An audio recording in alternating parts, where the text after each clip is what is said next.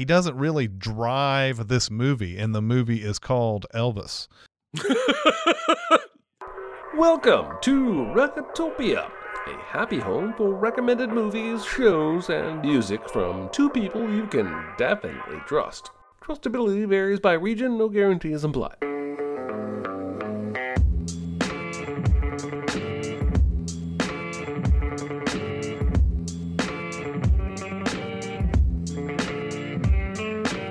Now, here are your hosts, Chris Atkinson and Jeremy Scott.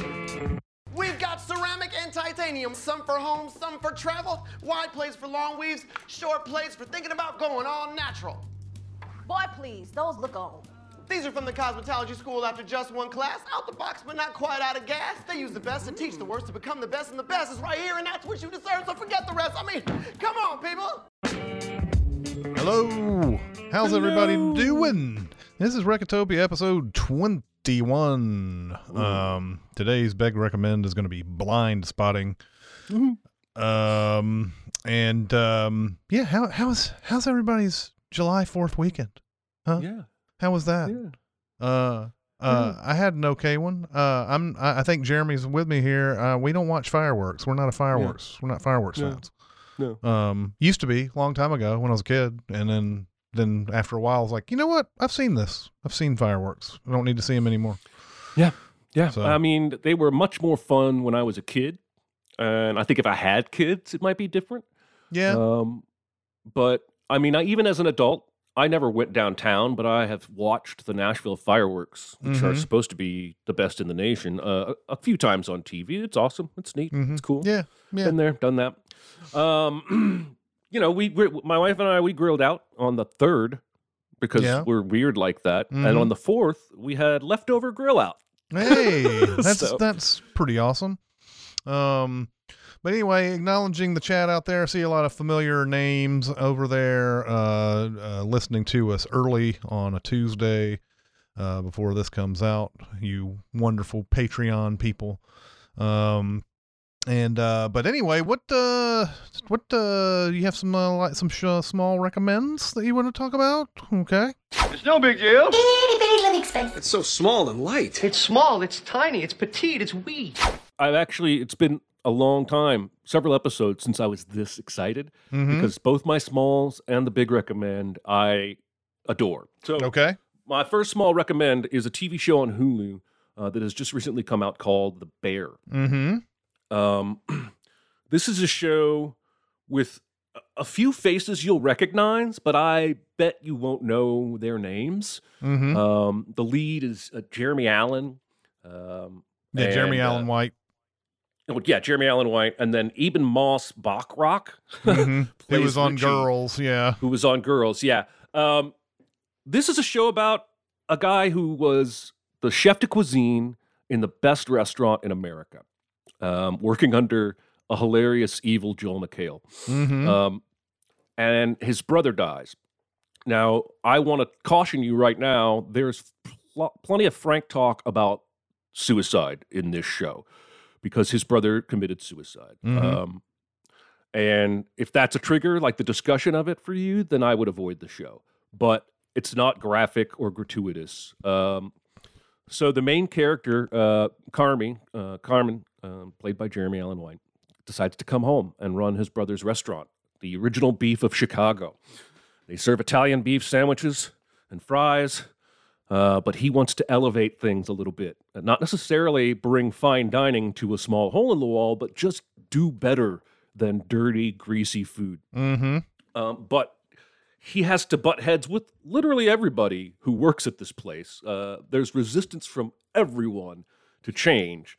But one thing I love about the early episodes of this show is how all these people who are skeptical or downright antagonistic about him will follow behind him, and when no one's looking, take a bite of his food and just, oh my God. And he slowly wins people over. There's a gal named Sydney who is a big fan of his cooking, played by Ayo Adebiri. She's also a stand-up comic. Oh, really? I didn't know that. Yeah. And she studied at the Culinary Institute of America, but she really loves this guy's cooking and she wants to help him turn around this restaurant. She wants her food to mean something and make a difference. And I don't really want to spoil where the show goes. I will say I was expecting a little more comedy, but this leans more into the drama. There are plenty of hilarious moments, but it's more dramatic than I expected. Now, you started this show, right, Chris? Yeah, and then I told you about it. Oh. and told you that I was watching it, and then and I have not finished it. Right, but I was letting the listeners know that you had started the show. Yeah. I started it. I've now finished. Go ahead. You heard of it? Yeah, I can't remember what was happening. I think I just went to Hulu randomly and I saw this show. We had heard about it before, but I was like, it's on now. And so I went ahead and watched the first 3 episodes of it, and I watched another 2 recently. So I got about 3 left. But yes, what hooked me to this show was in the first episode when there's a group of comic book or like Dungeons and Dragons nerds or something outside, and they're all like demanding food and all this other stuff. And the guy who was in Girls is playing this like really rough around the edges character or whatever, calls them a bunch of incel QAnon Snyder Cut motherfuckers. and I was like, okay, these are the people who wrote this are my people. And so that was it. But like just like any like good, food movie or show or whatever, it like shows you like what the dedication is to making it. The girl that you're talking about, who's the sous chef in this, you get the sense that she's a genius or a burgeoning genius because she keeps having flashes of like food or like ideas in her head. There's even a part in one of the episodes where they lose power to the restaurant, and she figures out a way to cook meals without the power. And so like you're just seeing this like burgeoning, like she's gonna be like amazing at some point, like she already probably is, but like she's gonna be at the point where she's like gonna want to run her own restaurant. But like that's another thing. That was you said people keep on sneaking tastes of his food. Yeah. There's a point where she's butting heads with this woman who's been a cook back in this restaurant for like 30 years or something like that. And they keep butting heads because the experience versus the knowledge is going on. And there's a point where she messes something up and goes over and like pours it into a sink.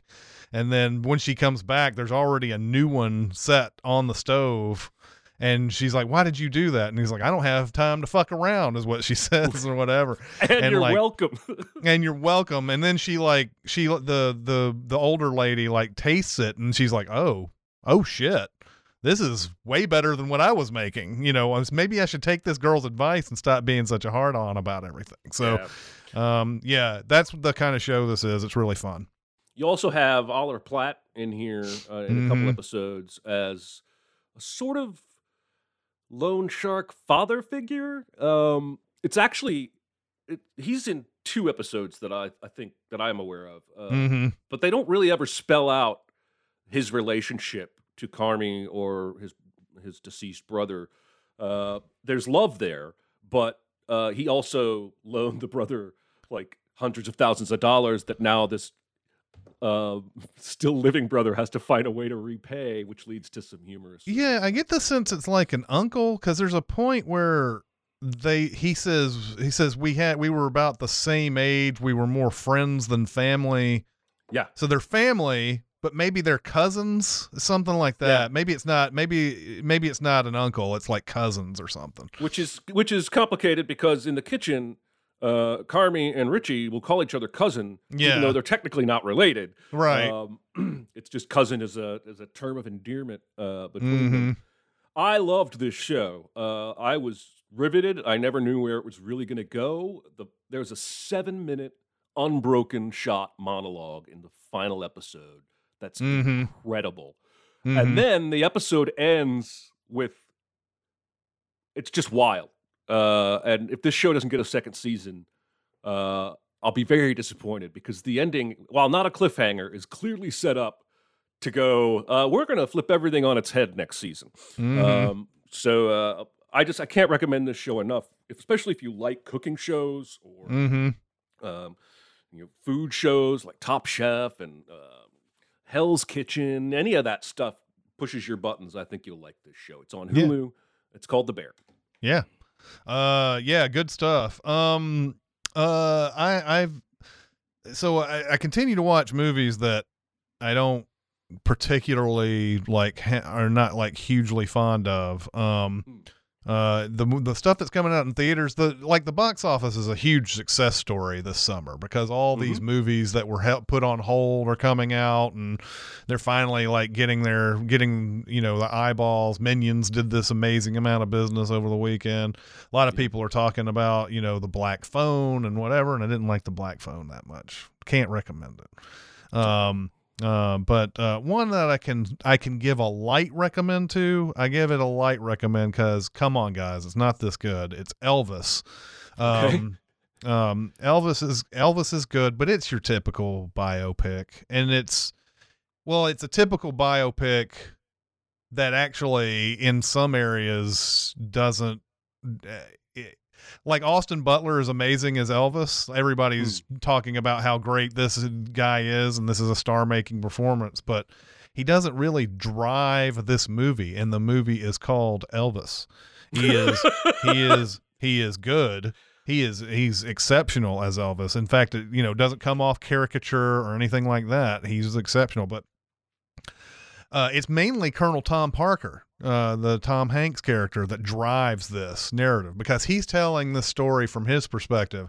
I did not use Elvis. I did not abuse him, blah, blah, blah, blah, blah. Tom Hanks playing the villain is kind of a funny thing. And this fat suit and makeup is borderline ridiculous. It's almost too funny. But the thing about Elvis was, I really wanted to know, just like Bohemian Rhapsody did earlier, I really wanted to know what made this guy tick as a musician. They show his influences. They show him in rural Mississippi, living in a predominantly black neighborhood and picking up things and even stealing a lot of things. They make a very big point to say that, yeah, he kind of stole some shit, but they don't show like what, they don't show how he ticks as a musician and how how he's driven to that. And it's really mainly about how this guy was treated poorly by Tom Parker the whole time. They might as well have called this Colonel Tom Parker, even though it's not, it's not like Tom Hanks is in every scene or anything. It's just that if the movie's about Elvis, I want to know what makes Elvis tick. I don't really want to know what makes Tom Parker tick. I know what this is like straight out of Compton all over again, basically. Paul Giamatti character. So anyway, Elvis is good. I will say this: Baz Luhrmann's kind of back into his old, what he used to do with Moulin Rouge and stuff, the fun kind of colors and edits and stuff like that he does. He does that for a while, then it just devolves into a Walk the Line biopic by that point. But performances are good. Very interestingly told. Just wish I knew more about Elvis, what he was about during that movie. So my cats are trying to break into my office. If you can hear that, I apologize. I heard them. Yes, I thought they might be my cats. So I'm trying to keep them out because my wife's going to get home in a little bit and make some noise. So I really need that door shut today. Yeah, I have very little interest in this, as I typically do with biopics. Is this Luhrmann's first movie since Gatsby? Did he take like a 10-year break? I don't think it was that long. There had to have been something else. I feel like there was one other thing he did. You're probably right. It's not a guy who works very regularly. No, he doesn't. I'm looking it up right now just to make sure. The good old radio thing there. Well- No, it is the first one he's done, first feature length movie since Great Wow. Gatsby. Yes. Wow. So 9 years. That must have been, he must have made lots of Gatsby monies. Yeah, I guess. I don't know if that movie did anything, that Great Gatsby. I don't think it did. No. Yeah, that one of the games I recommended several episodes ago, that Wordle type games for movies was called Actorly or Actoral. And that game I always play based on frequency of work, right? Like if I see 15 movies like between 2000 and 2020, I know it's not Leonardo DiCaprio because that guy doesn't work that often. So I can usually trim down like a third of all actors just because they don't work that often.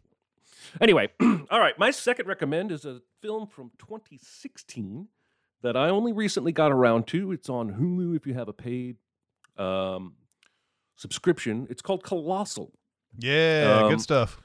And this was on Stars the other day, whatever channel it was, HBO.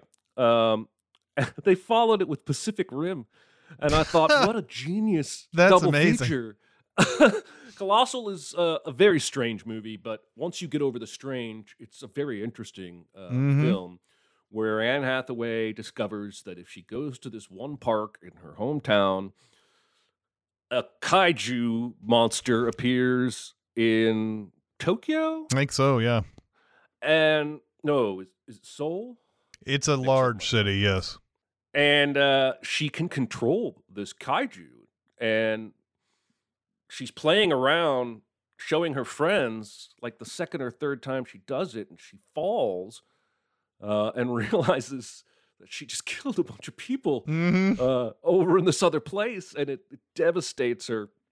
And then Jason Sudeikis, who's one of her buddies, he's an asshole in this movie, He's such a dick. comes to her and says, I also was in there, and shows her news footage. There's a robot that appears when he's in the playground with her, and she falls down. And he's like, so I'm responsible for these deaths as much as you are. It's Soul, by the way, not Okay. thank you, Slab. And then the movie flips because Sudeikis is obsessed with Anne Hathaway. They were childhood friends, Mm-hmm. and she doesn't necessarily want to be with him. And I don't know if I want to say anything else. It's a 6-year-old movie, but if you haven't seen it, I think where it goes from there is worth preserving for you. But just hearing the pitch kept me away from this movie for too long because I thought it was just too far out there. And it's a goofy concept, but it's there for a reason. And then it starts playing at some really interesting human emotions. I thought Anne Hathaway was fantastic in this movie. Tim Blake Nelson is also in it. He's playing Tim Blake Nelson, but he's always good.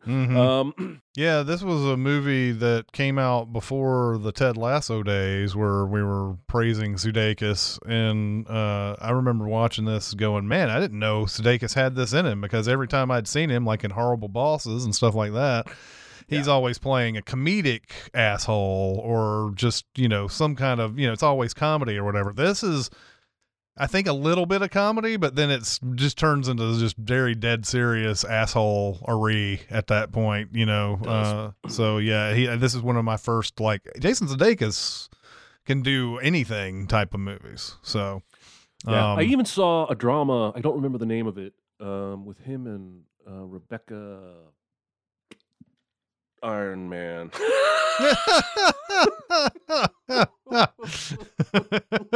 Which Rebecca is that? I don't know. It's not Ferguson. Rebecca Hall?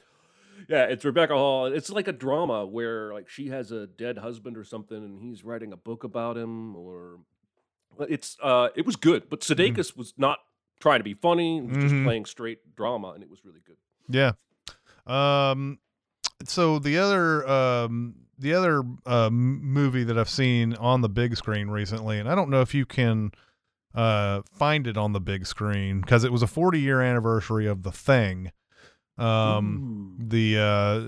John Carpenter movie that it did not do well back in 1982, but it also, we talked about how Top Secret came out during a summer where there was a ton of stuff. 1982, The Thing came out during the middle of that E.T., Poltergeist, whatever. It was like a big, huge month in 1982 that The Thing came out, and it did not do well. This movie has become better and better and better every time I watch it.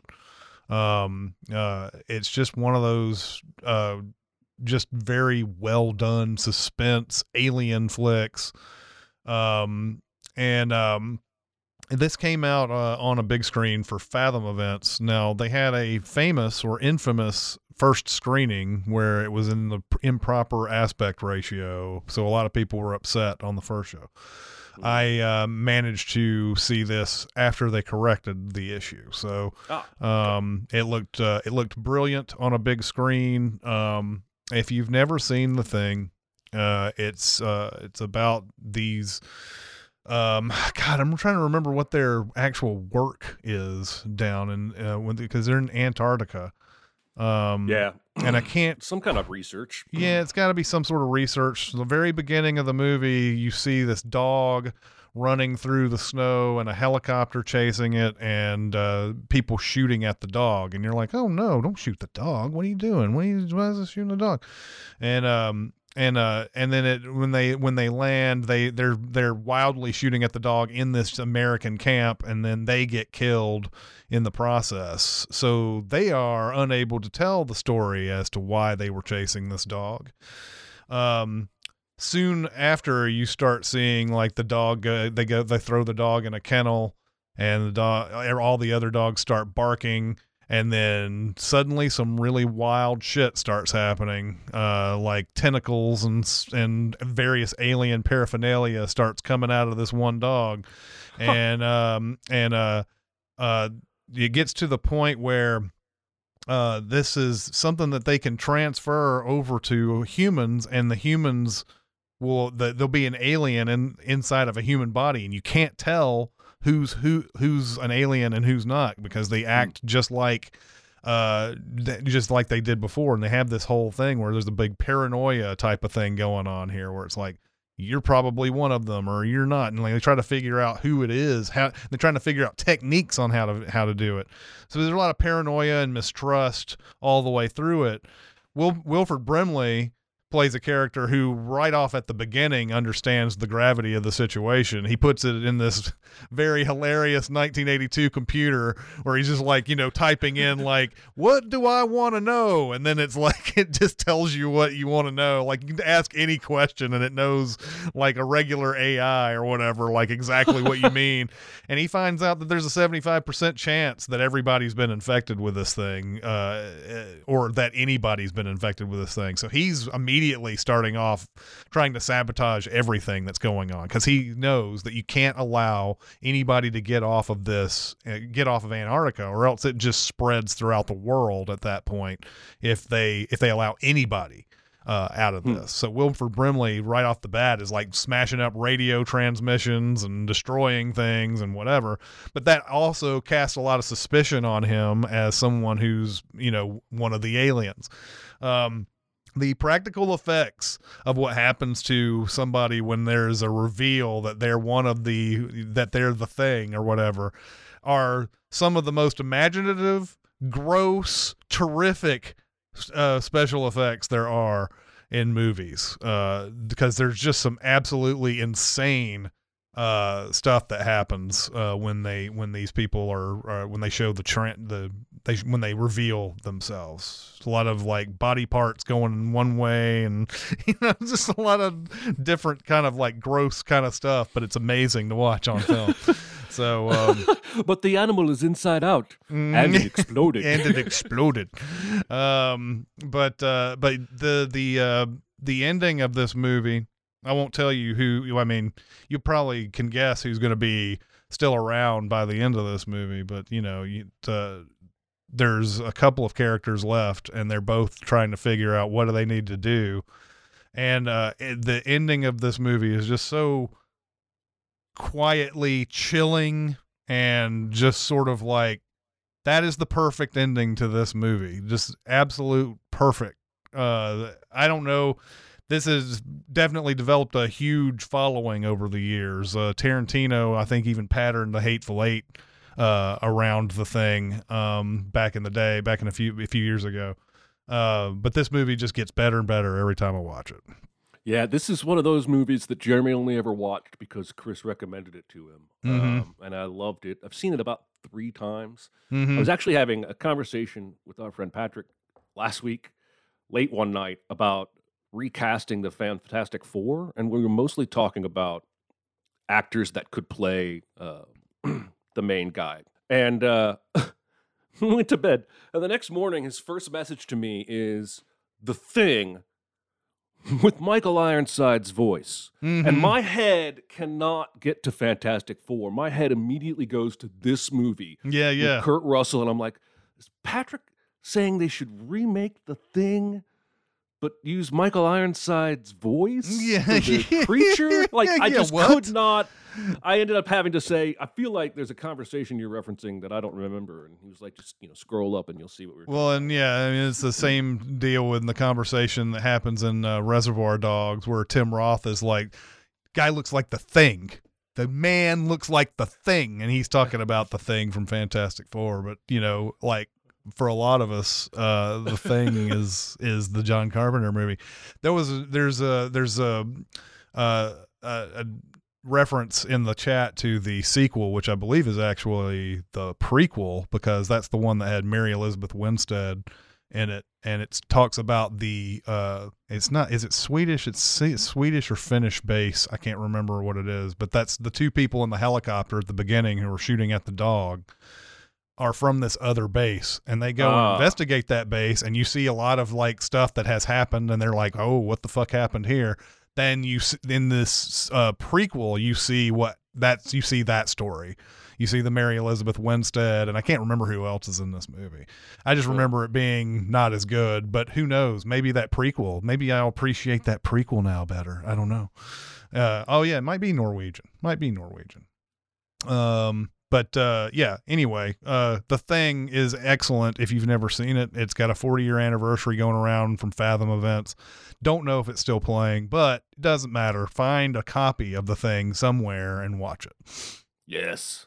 It's way better than The Blob. It is way better than The Blob, yes. You are correct. The Fog. The Fog's good too. That's another Carpenter movie. I know. I was just trying to create drama. Let's move on now to this week's A Big Recommend. Yeah. This week's Big Recommend. I'm fine. It's just that you're so big. It's so huge. It's a good rule, but this is bigger than rules. It's bigger on the inside. Is it? I noticed. Is Blind Spotting, a 2018 comedy dramedy movie with incredibly deep shit to say about race and identity and gentrification and consequences for our actions. Every time I watch this movie, it feels more important. You can watch it one time through and just enjoy it as a movie, and that's great. You don't ever have to do anything more than that if you don't want to. It works on that level just fine. Very Shakespearean with its language play, but if you want to dig deeper, this movie is very intentional. It opens with a montage of the city of Oakland. And even in that montage, you can see how much gentrification has taken place. And then they're movers, right? Colin and Miles, best friends, the stars of this movie, are movers. Colin has just gotten out of jail for about 11 months and has 3 or 4 days left on his probation in a halfway house, and then he's a free man. So he's just trying to stay out of trouble. The first scene we see with them, the car they're riding in, the driver has 6 guns in the car. Yeah. And Colin is immediately like, look, I'm not trying to go back to jail. Just let me get out of this car.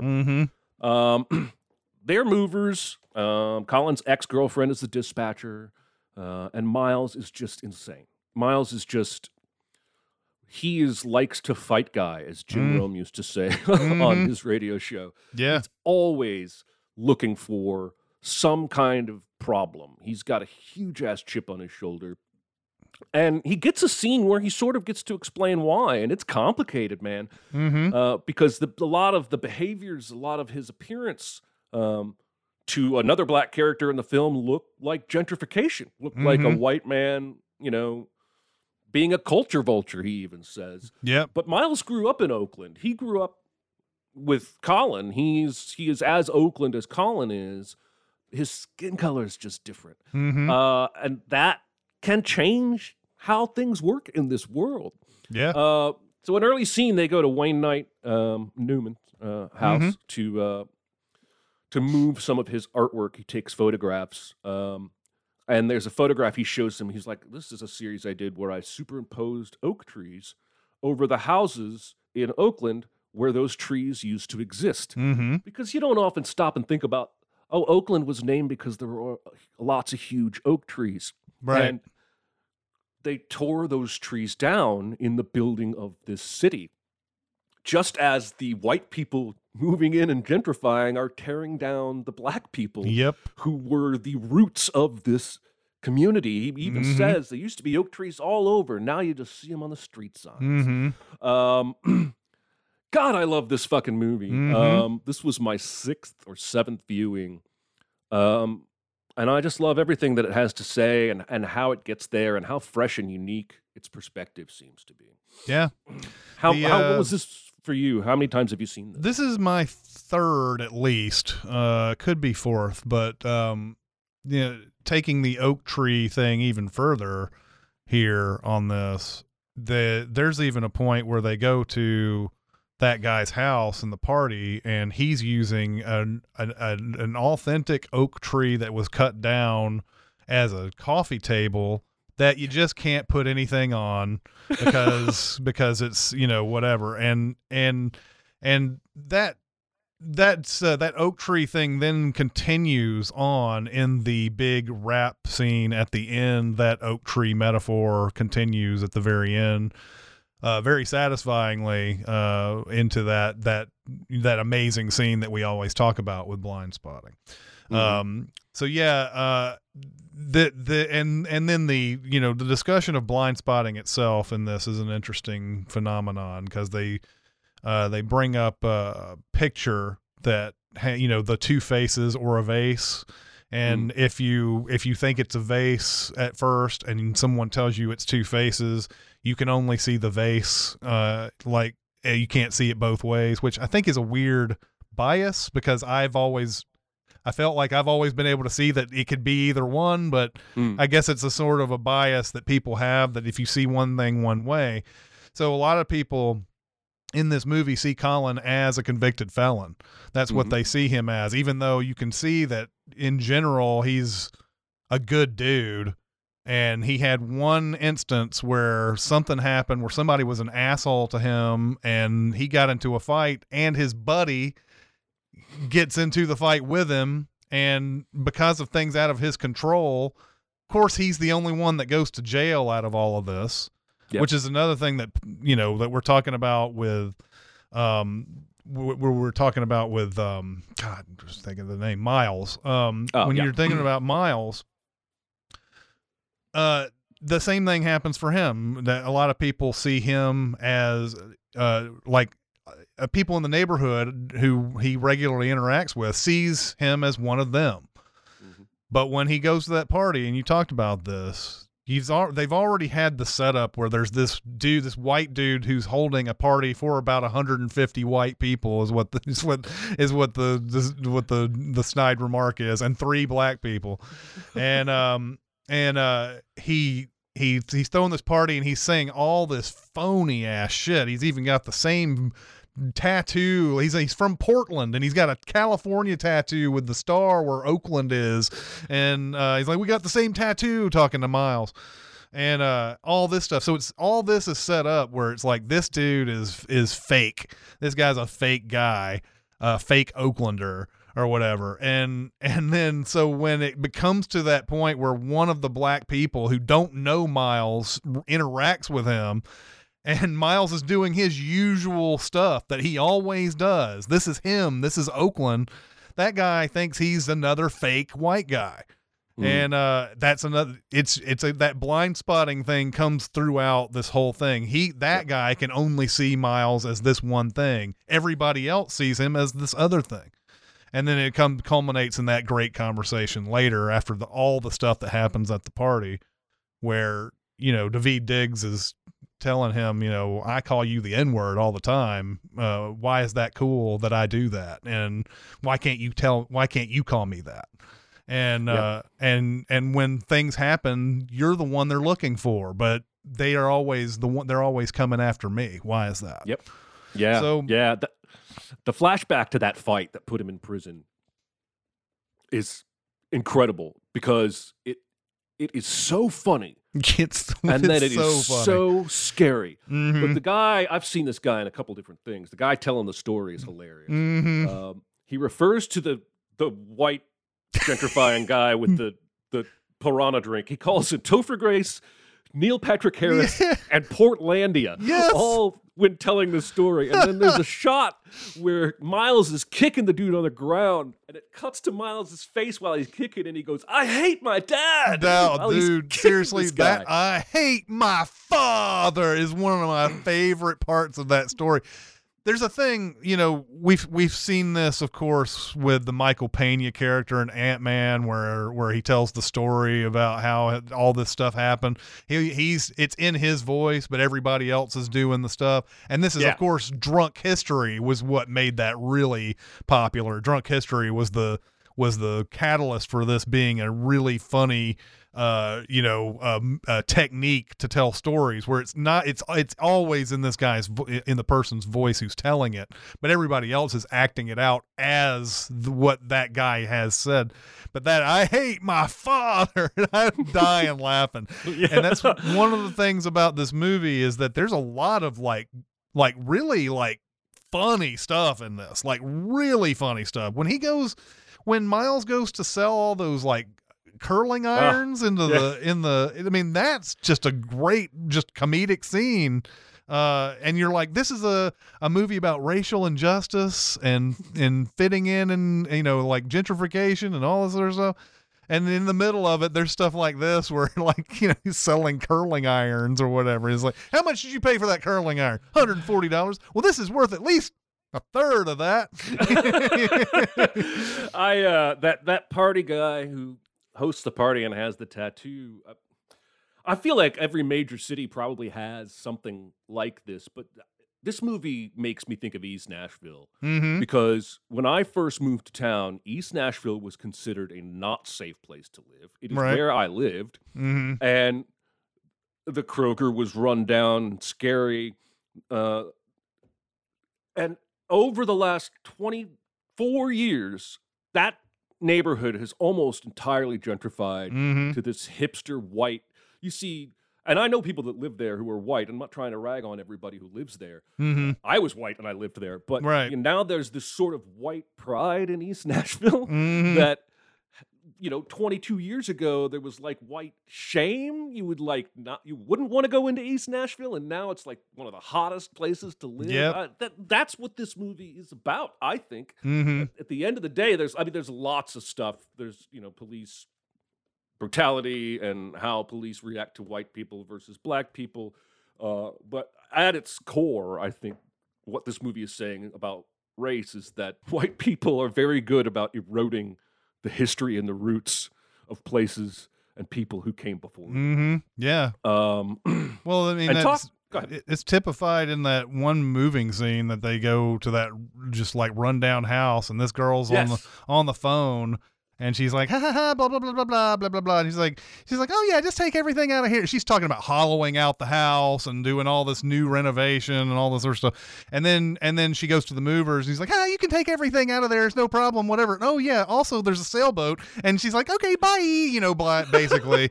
And it's just, this is not Oakland, this is to them anyway. This is the new incoming Oakland, essentially. Even after that fight at the party where before he fires the gun, the owner of the house comes out and he's like, get out of here. And Miles is like, get out of where? Because at that point, he's talking about Oakland. And he was like, you get the fuck out, man. And that gun, man, this is my current favorite Chekhov's gun ever, because it pays off 4 different times. Like, Chekhov's gun is, if you show us a gun in the first act, it has to be fired by the end of the third act, or I forget the exact lingo, but you have to show us the gun.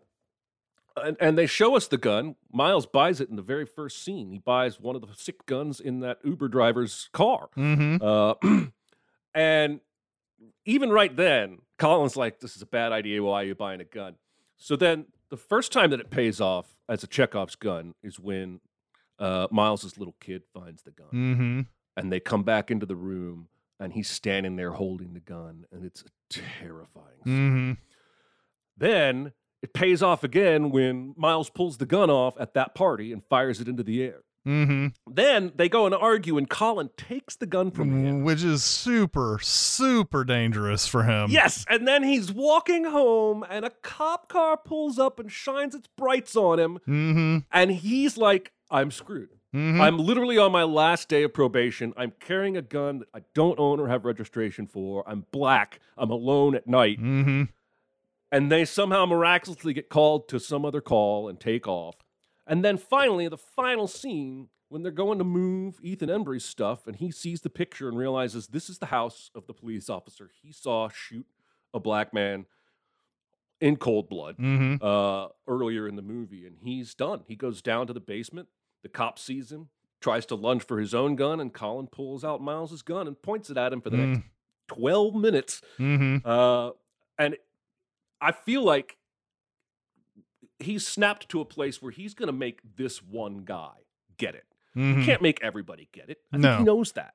But I think he's like, this is my shot. I may go to jail for this, but I'm going to make this fucking guy understand that you cannot feel the fear until you're on the other end of the gun pointing at you.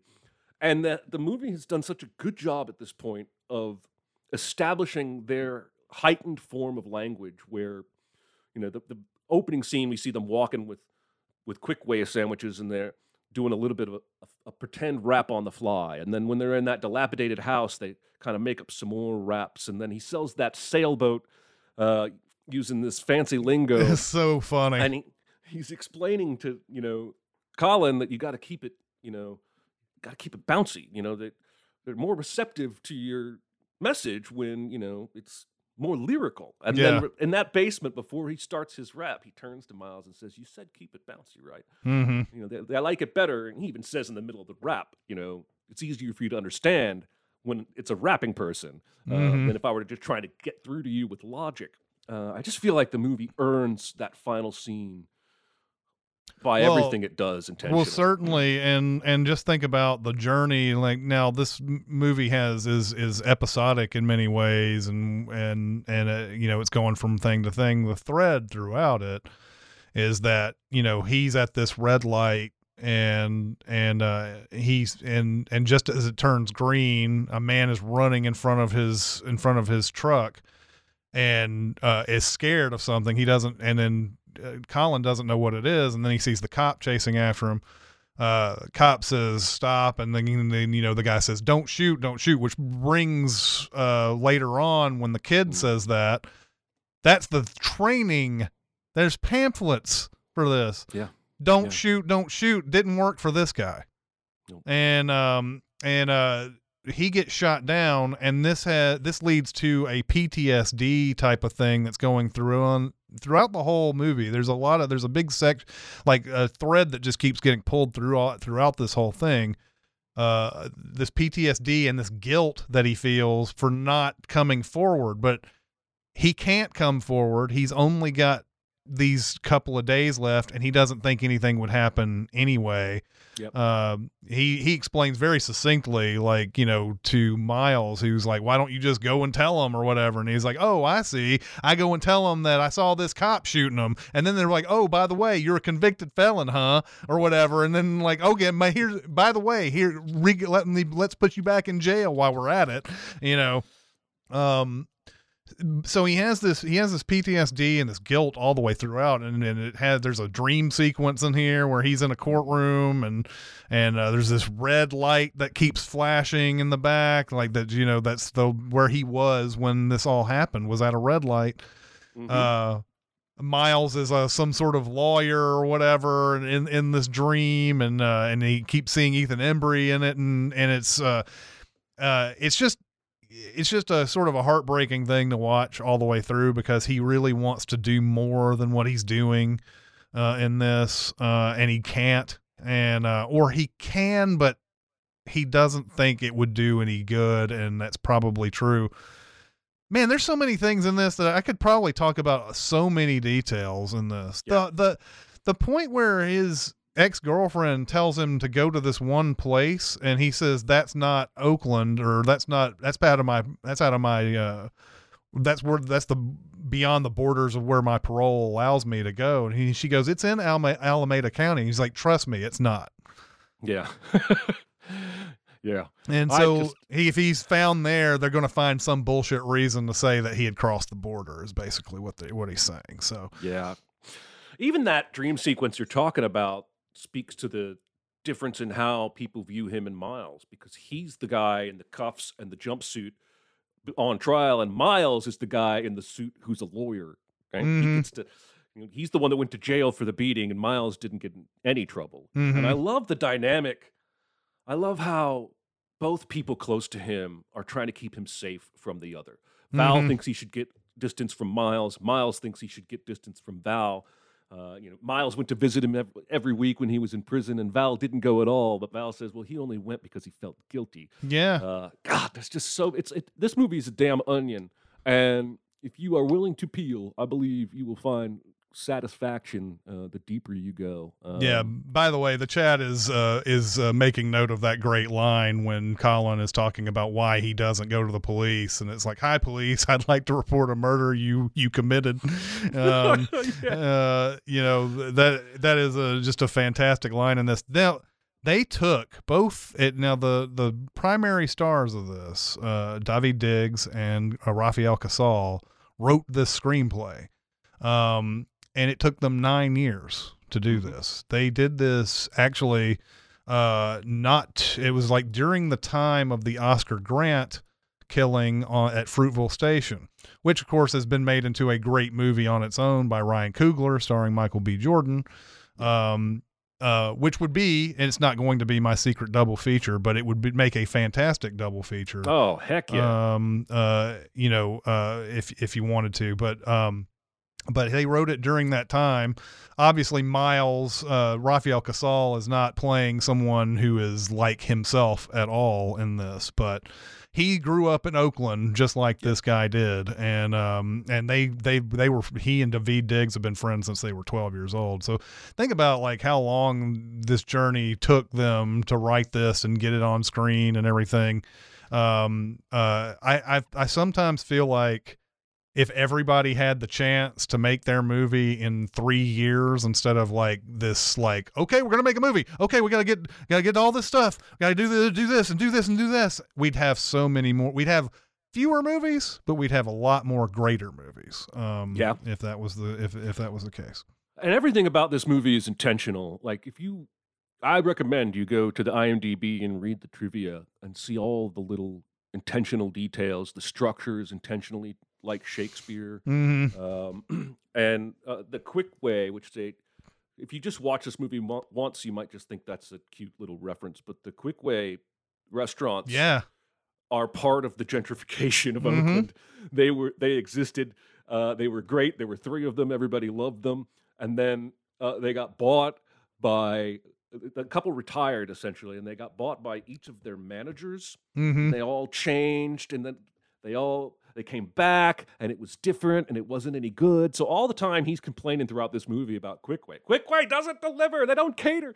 Like, he's complaining about gentrification. He's not just mad about Quick Way. Like, that's a real restaurant that was really sort of unrooted by upheaval in Oakland. I'm so impressed. And, I hope they will make another film together at some point. But my guess is they've got ideas, and they're just percolating like this one did. Of course, Daveed Diggs is very busy as an actor. And then Rafael Casal is both in and one of the creators of the spin-off television show Blind Spot. Yep. Which I have not yet personally gotten to see. But I hear it's great. But yeah, this is just such a great debut feature. Yeah. It's almost incredible it exists. One other thing before we get into the double feature, but the other thing that I wanted to point out is Colin's character throughout this whole movie, at the very beginning, is him trying to keep Miles out of trouble. Like, think about how many times this happens. He's constantly like trying, like, the whole turkey burger or real meat burger at the restaurant or whatever, the drive-in or wherever they're at. And he's like, not everything's got to be a fight, man. Not everything's got to fight. When they go to the grocery store and he pulls out that like healthy juice or whatever, and he's like, what the fuck is this? And he's like, $10? Like, why is this fucking $10? And Colin ends up just buying the juice just to get him to stop talking about it, and, just deflecting more of the hatred on him for even buying this juice. So many times you can see him deflecting right at the beginning. Like every time Miles gets to this point, Colin does a thing that's very subtle that cuts him off from doing more. And the only reason he's not able to stop him at that party is because he doesn't even know that that's who that dude's talking about. Yep. When that guy comes back and relays the message that there's some white dude talking like he's from Oakland in there and everything. He doesn't make the 2 and 2 connection until later. That's the only reason he's not able to get him out of that trouble. And you think about how many other times Miles is that close to just popping off. Yep. And Miles and then Colin is there to stop it from happening. And then you see what happens when he's not there. So well, and then they have that fight, and Miles is even like, you didn't even have my back, and Colin basically spends 60 seconds explaining all the different times he's had his back, and kept him out of trouble. All right, well, we talked about that for a long. Yes, we did. It is time for the surprise double feature, which is brought to us this week by Chris. Be very, very quiet. Secret? What secret? Our dirty little secret. I tell you something I've never told anyone. So there's an obvious one. There's two obvious ones. Fruitville Station, which we talked about. The Hate U Give is another obvious one. Yeah. Hate U Give has a lot of like some of the same elements in it, especially the dynamic between the main character played by Mandela Sanford. What is her name? Forgot her name. I know it's a Mandela something. And Sabrina Carpenter plays one of her best friends in that movie. But anyway, this I thought about this one for a while, and I ended up on two Spike Lee movies.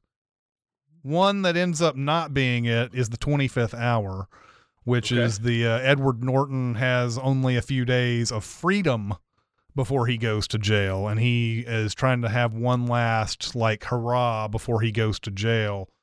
That one would fit pretty nicely, but I ended up on He Got Game for this as a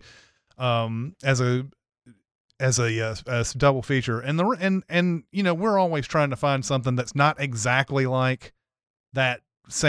We have come up with movies in the double feature before that are exactly like the ones, or I wanted one that was a little bit different.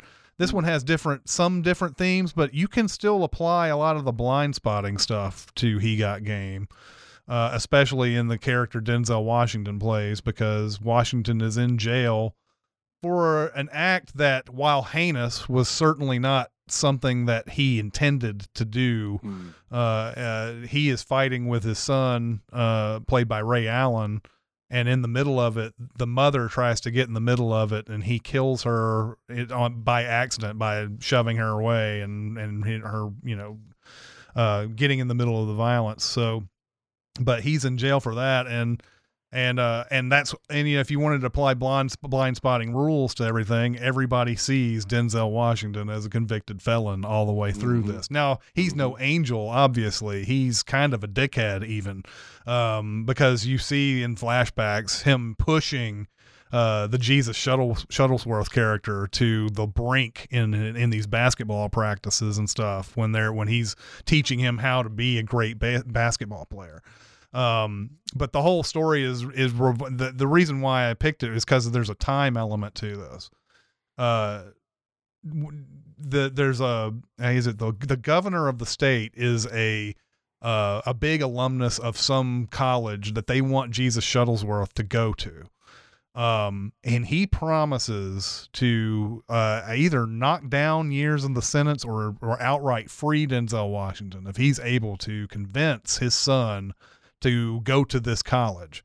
And so like the whole thing, like when he gets out, everybody's like, how are you out? Like you're not up for parole or anything like that. But he's only got like 48 hours or something like that to convince his son to go to Big State, which is the college in the movie.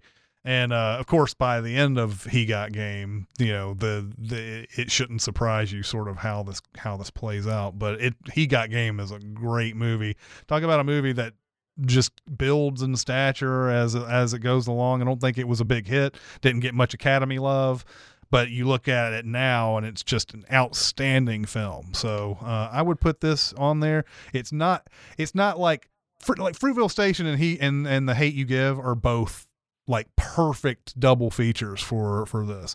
But if we were going to go a little bit off the beaten path, let's go with He Got Game. Also, if you're an NBA fan, you should watch it just for Baby Ray Allen. Because, yeah. Right now you don't see a baby when you look at that guy, but if you watch this movie, you'll be like, he's so young. I saw this movie in theaters, baby. And I've only seen it one other time, but I remember really liking it, and I like that deep cut. Now, do you have an assignment for our listeners for next week's episode? I do. This is going to be an interesting one as well. And when I picked Top Secret I guess it was about a month ago now. I was a little like, I knew you hadn't seen Top Secret, so I was a little worried that maybe you wouldn't like this. Now I'm about to introduce another movie that you may not like, but I love personally. And it's called Sorry to Bother You, starring Lakeith Stanfield. I have seen this. I liked it. Okay, good. I am looking forward to watching it again. You want to know what's crazy? On the IMDb trivia for Blind Spotting, it says that movie and Sorry to Bother You were filmed at the same time in Oakland. Really? So you just picked a movie completely different, but filmed at the same time as the one we just talked about today. Had no idea. No idea. So anyway, this is a movie. It's got a 6.9 on the IMDb, which is a decent rating. But this is the reason I'm picking it is that it is so offbeat and just so original in the way it presents its story, that it's something that demands to be watched more than once. When you watch it the first time, you may be put off by the Armie Hammer. Of course, Armie Hammer is in this. Armie Hammer warning, everybody. Yep. Armie Hammer is in this, and his character that he plays and what he is doing in this movie is something that you might go by the end of it, you're like, what the fuck was that? And never give this movie another chance. But I promise you, if you watch this again, you might find some things that you didn't notice the first time. And I find this movie to be wonderfully offbeat and hilarious throughout. And I can't wait to hear what your thoughts are on this movie. And I'm hoping everybody out there gets a good look at Sorry to Bother You. It's on a few streaming services that I saw. It's on Netflix for sure. I think it's on Hulu maybe, and it's also on Prime, and I think might be a rental or whatever. But I really, really can't wait to see what the chat is saying about Sorry to Bother You and what you have to say about Sorry to Bother You. There's a lot of things to get into with that movie for sure. So, can't wait. Anyway. That's a good one. I don't think we have time for questions today. We don't. That just means we'll have more time for questions next time. Mm-hmm. And thank you, everybody in the chat who came to watch and listen to us live. You guys are awesome. And I hope that you enjoyed this discussion. And I hope that you will find Sorry to Bother You before next Tuesday at 11 Central Standard Time, when we will record live for you, precious people, again. Those listening at home, if you'd like to join our live broadcasts, go to Patreon and select the level that gives you access to this. I don't know what it is because I'm not very professional. But you guys have a good, safe week, and we'll see you next time. All right. See you, everybody. Bye. Bye. I gotta click the button. Be a part of the live show by being a member of the Sin Club at Patreon at patreon.com/cinemasins. Chat with us on the CinemaSins Discord at discord.gg/cinemasins or CinemaSins Twitter at CinemaSins, and email any comments or questions to recotopia@cinemasins.com. That's RECOTOPIA at cinemasins.com.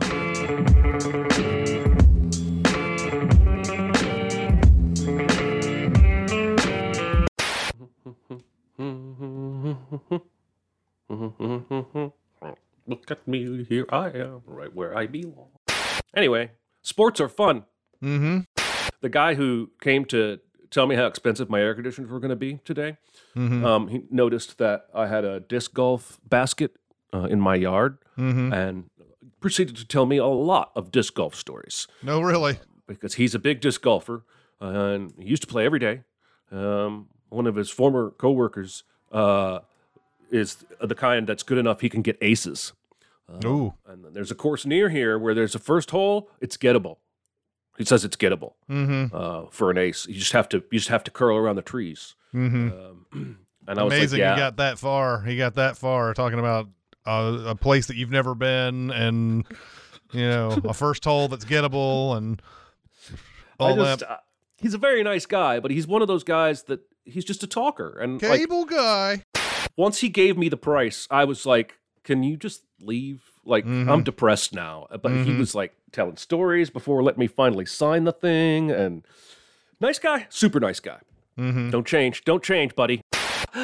You saw about that guy who got eaten by an alligator while he was trying to find his disc from disc golf, right? No, I didn't hear that. Yeah, I think it was South Carolina. He waded into a pond looking for a Not disc, worth it. and a gator got him. And yes, I only know because somebody tagged Dicer on Twitter and was making a joke about it because he knows Dicer's a disc golfer. But Yeah, not worth it. I nearly myself, just on something that it has no danger whatsoever, was like about to just give up on finding that disc, but I had just enough time to go and set a timer. I was like, if it goes anywhere past this, then I'm just going to give it up for lost. Yeah, but I found it in like 10 minutes. That's what they do in golf. Like in pro golf, they have I think it's 3 minutes to find their ball once they get to where they think it is. And I remember one of the stories about Bryson DeChambeau is that somebody didn't find his ball fast enough, didn't find his ball in time, and of course DeChambeau himself also did not find his ball, but he berated like the PGA official guy who was there because that guy wasn't able to find the ball. Like, if you hit a ball into a place where it's hard to find it, you can't be mad at anyone who doesn't find it. Yeah, be better at golf. Yeah.